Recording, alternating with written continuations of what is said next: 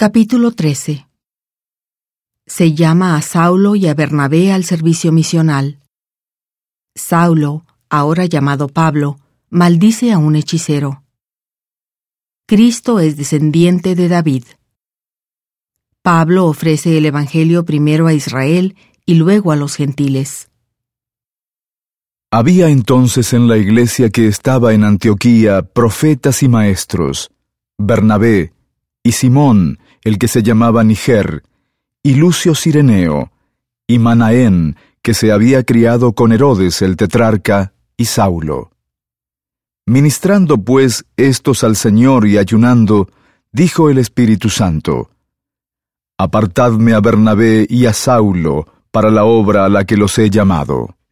Entonces, habiendo ayunado y orado, les impusieron las manos y los despidieron. Y ellos, enviados así por el Espíritu Santo, descendieron a Seleucia y de allí navegaron a Chipre. Y después de haber llegado a Salamina, anunciaban la palabra de Dios en las sinagogas de los judíos, y tenían también a Juan como ayudante. Y habiendo atravesado toda la isla hasta Pafos, hallaron a cierto hechicero, falso profeta, judío, llamado Barjesús, que estaba con el procónsul Sergio Paulo, varón prudente. Este, llamando a Bernabé y a Saulo, deseaba oír la palabra de Dios. Pero los resistía Elimas, el encantador, pues así se interpreta su nombre, procurando apartar de la fe al procónsul. Entonces Saulo, que también es Pablo, lleno del Espíritu Santo, fijando en él los ojos, le dijo: «Oh, lleno de todo engaño y de toda maldad, hijo del diablo, enemigo de toda justicia, ¿no cesarás de trastornar los caminos rectos del Señor? Ahora pues, he aquí la mano del Señor está contra ti, y te quedarás ciego, y no verás el sol por algún tiempo». Y de inmediato cayeron en él oscuridad y tinieblas, y andando alrededor, buscaba quien le condujese de la mano.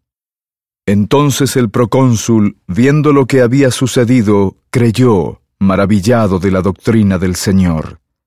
Y habiendo zarpado de Pafos, Pablo y sus compañeros arribaron a Perge de Panfilia. Entonces Juan, separándose de ellos, volvió a Jerusalén. Y ellos, pasando de Perge, llegaron a Antioquía de Pisidia, y entraron en la sinagoga un día de reposo y se sentaron. Y después de la lectura de la ley y de los profetas, los principales de la sinagoga mandaron a decirles: «Varones hermanos, si tenéis alguna palabra de exhortación para el pueblo, hablad».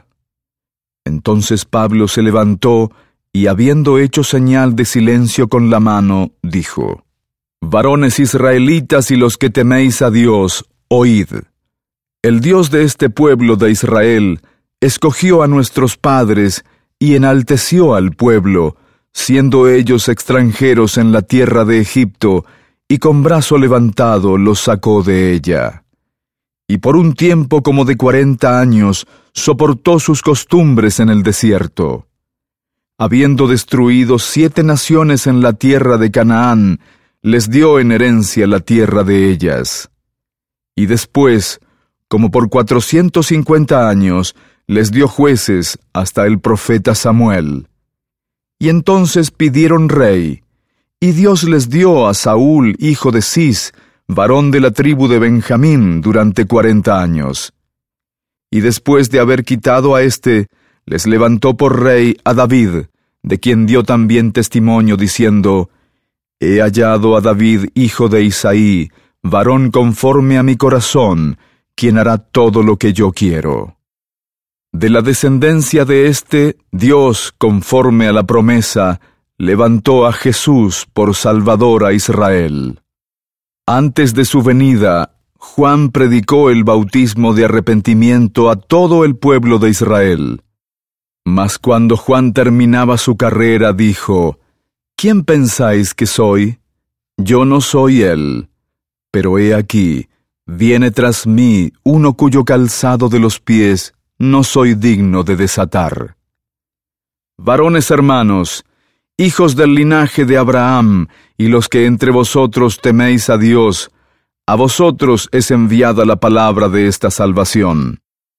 Porque los que habitan en Jerusalén y sus gobernantes, no reconociendo a Jesús, ni las voces de los profetas que se leen todos los días de reposo, las cumplieron al condenarle. Y sin hallar en él causa de muerte, pidieron a Pilato que le matase.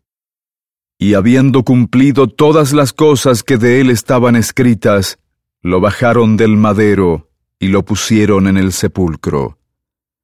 Pero Dios le levantó de entre los muertos, y lo vieron durante muchos días los que habían subido juntamente con él de Galilea a Jerusalén, quienes ahora son sus testigos ante el pueblo. Y nosotros también os anunciamos el evangelio de aquella promesa que fue hecha a los padres, la cual Dios nos ha cumplido a nosotros, los hijos de ellos, resucitando a Jesús, como también está escrito en el Salmo 2: Mi hijo eres tú, yo te he engendrado hoy. Y con respecto a que le levantó de entre los muertos para nunca más volver a corrupción, lo dijo así: Os daré las misericordias fieles de David. Por eso dice también en otro lugar: No permitirás que tu santo vea corrupción. Porque a la verdad David, habiendo servido a su propia generación según la voluntad de Dios, durmió y fue reunido con sus padres y vio corrupción. Pero aquel a quien Dios levantó no vio corrupción. Sabed pues esto, varones hermanos, que por medio de él se os anuncia la remisión de pecados, y de todo lo que por la ley de Moisés no pudisteis ser justificados, en él es justificado todo aquel que cree. Mirad pues que no venga sobre vosotros lo que está dicho en los profetas: Mirad, oh menospreciadores, asombraos y pereced, porque yo hago una obra en vuestros días, obra que no creeréis si alguien os la contare. Y al salir ellos de la sinagoga de los judíos, los gentiles les rogaron que el siguiente día de reposo les hablasen de estas cosas. Y despedida la congregación, muchos de los judíos y de los prosélitos devotos siguieron a Pablo y a Bernabé, quienes, hablándoles, los persuadían a perseverar en la gracia de Dios. Y el siguiente día de reposo se reunió casi toda la ciudad para oír la palabra de Dios. Pero los judíos, al ver la multitud, se llenaron de celos, y refutaban lo que Pablo decía, contradiciendo y blasfemando. Entonces Pablo y Bernabé osadamente dijeron: A vosotros a la verdad era menester que se os hablase primero la palabra de Dios. Pero puesto que la desecháis, y no os juzgáis dignos de la vida eterna, he aquí, nos volvemos a los gentiles.